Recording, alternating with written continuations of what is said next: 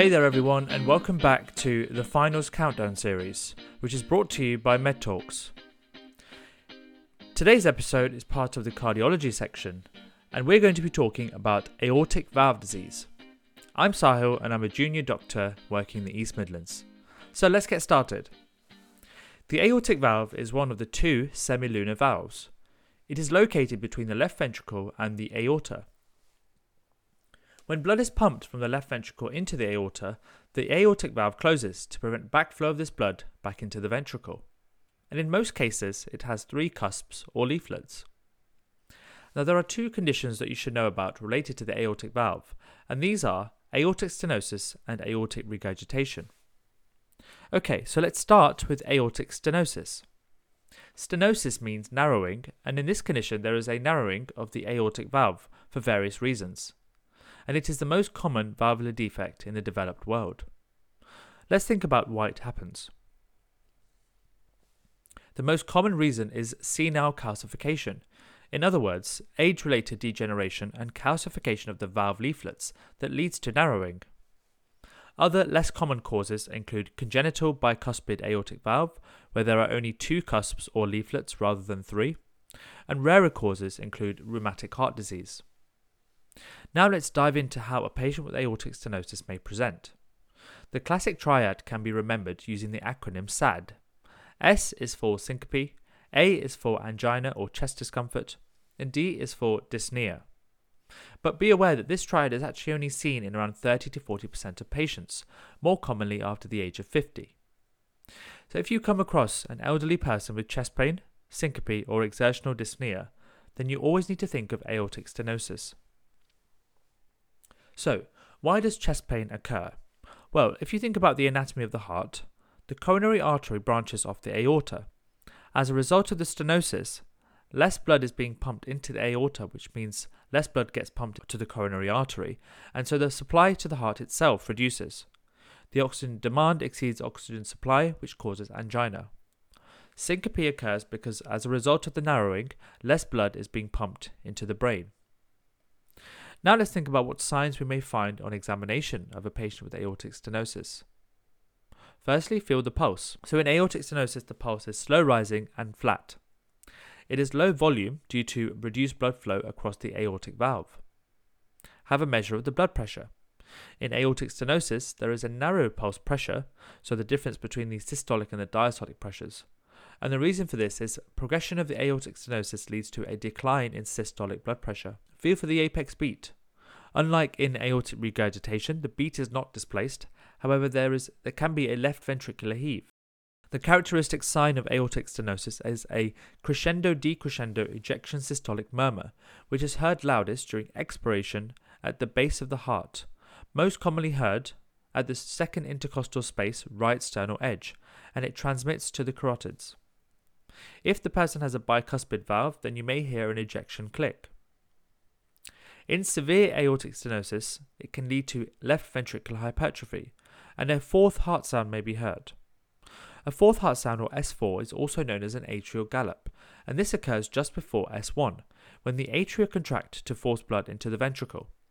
If the left ventricle is non-compliant, and the atrial contraction forces blood through the atrioventricular valve, an S4 is produced by blood striking the non-compliant left ventricle. Right, so those are the signs. Now we need to investigate to confirm the diagnosis. An ECG may show evidence of left ventricular hypertrophy or stain, and this is manifested by tall R waves in the precordial leads. A chest X-ray may show cardiac enlargement or calcification of the aortic ring. Echocardiography is the most important investigation for diagnosis of aortic stenosis. This may show valve calcification, the function of the left ventricle, and the wall thickness. And it also can provide information regarding the prognosis. First, a transthoracic echocardiogram should be done, and if required, a transesophageal echocardiogram. Echocardiography, or ultrasound scan of the heart, is the best non-invasive way to analyze the function and the anatomy of the aortic valve, and for any valve. And the area of the valve can be calculated using flow velocities. So using the velocity of the blood that goes through the valve, the pressure gradient across the valve can also be calculated using complicated equations.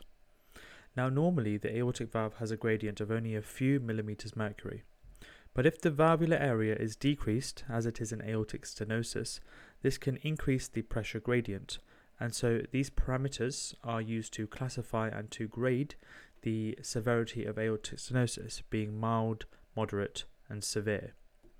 So typically, mild aortic stenosis has a mean gradient of less than 20 millimeters mercury and an aortic valve area of more than 1.5 centimeters squared.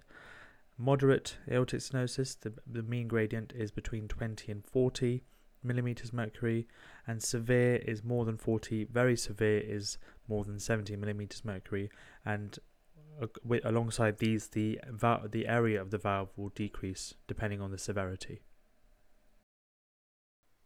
And more specialist investigations can be done by a cardiologist, so things like a stress echocardiogram, transesophageal, a cardiac MRI, and cardiac catheterization. So now let's go on to the management of aortic stenosis. Firstly, heavy exertion should be avoided. If patients are symptomatic, they will require early surgical intervention because no medical therapy can improve the outcome. Aortic stenosis can lead to symptoms of heart failure, and these should be treated with diuretics and ACE inhibitors or angiotensin receptor blockers. Modification of the atherosclerotic risk factors is essential, and regular follow-ups will be required, so regular echocardiograms. If the aortic stenosis is severe, then aortic valve replacement is definitive, and early replacement is recommended, especially if symptomatic severe aortic stenosis. For patients for whom surgery is unsuitable, then there is an alternative, and this is called transcatheter aortic valve implantation, or TAVI. So a transcatheter aortic valve implantation or replacement is basically where a catheter with a balloon at the tip is inserted into the femoral artery, and then it's passed up into the heart, and the balloon is gently inflated to make room for the new tissue valve, which is then placed into the position. The new valve then will expand by itself or is expanded using the balloon, depending on which type of valve is used. The balloon is then deflated, and then the balloon and the catheter are removed, and the new valve now sits inside the damaged valve. So that's aortic stenosis. Now let's move on to another aortic valve disease called aortic regurgitation.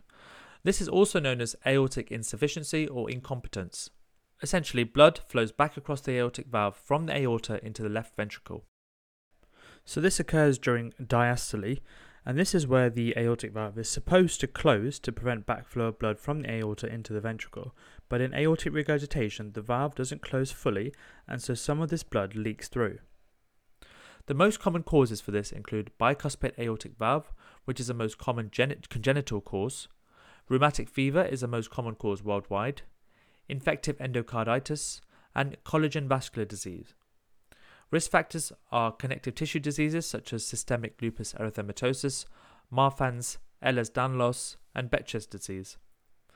Also, ankylosing spondylitis and reactive arthritis can lead to aortic dilatation, which causes aortic regurgitation. Patients with aortic regurgitation may present in the following ways. So they'll have a murmur, which is diastolic, early.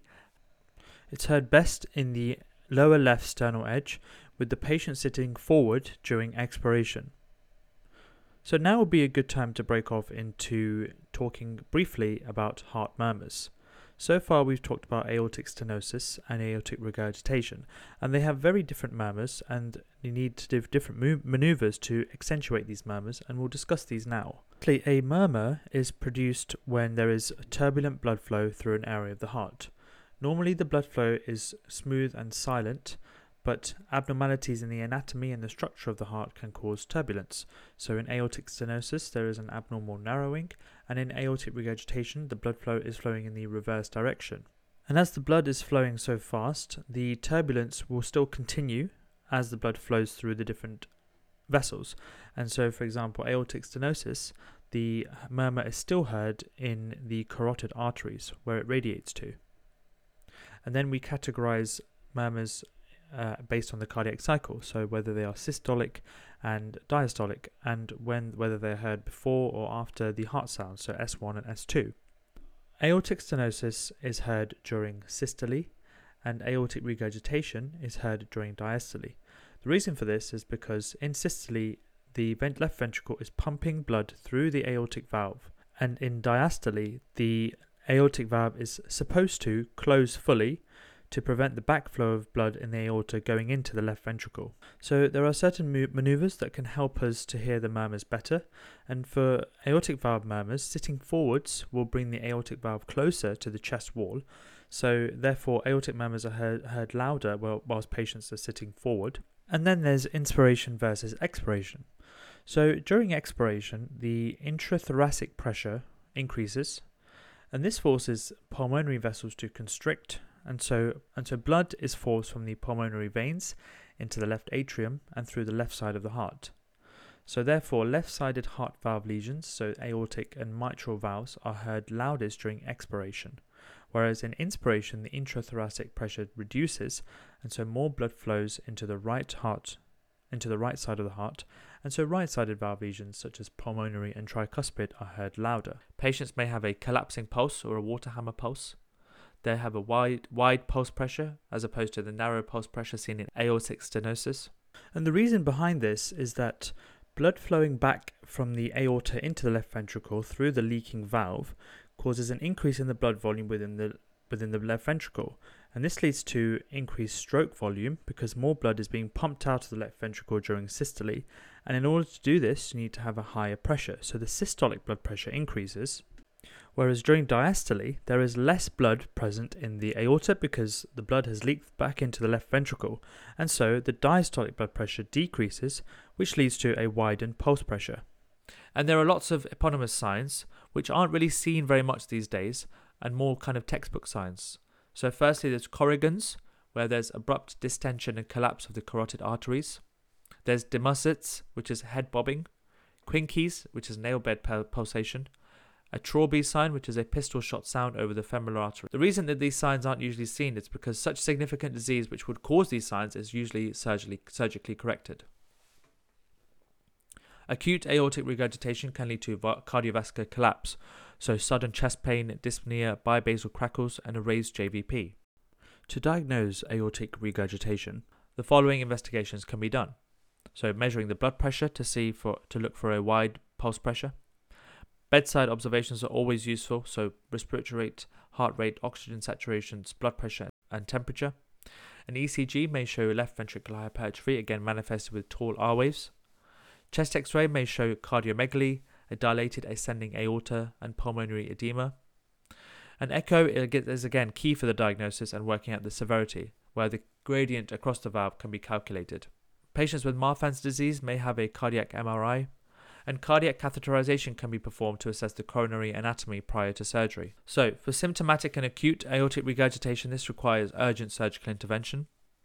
In patients with severe heart failure, vasodilators and inotropic agents can be used short-term prior to the aortic valve surgery. Patients with chronic severe aortic regurgitation and heart failure, ACE inhibitors or angiotensin receptor blockers can be used, especially if there's also hypertension. This is when surgery is contraindicated for these patients. Patients with Marfan syndrome and aortic regurgitation, beta blockers have been shown to slow aortic dilatation and reduce the risk of complications. So, the indications for surgery are 1. Symptomatic, and 2. Asymptomatic with a deteriorating left ventricular function. Valve replacement is the mainstay of surgical treatment. So it can either be a mechanical valve or a bioprosthetic valve. Mechanical valves require long-term anticoagulation. They have a long lifespan which reduces the need for a second operation, and they're more suited to younger patients. Bioprosthetic valves, there's no need for a long-term anticoagulation, but they have a limited lifespan, around 10 years, and a repeat operation is more likely. And these are suited to older patients. For chronic severe aortic regurgitation, the aim is to prevent death, reduce symptoms, prevent heart failure, and avoid aortic complications. Marfan's and other aortic root disorders, avoidance of strenuous physical activity and competitive sports is important, and patients will require a regular echocardiogram every 6 to 12 months to monitor their disease. In terms of prognosis, acute severe aortic regurgitation has a poor prognosis, especially without intervention due to the hemodynamic instability. So that brings us to the end of aortic valve disease.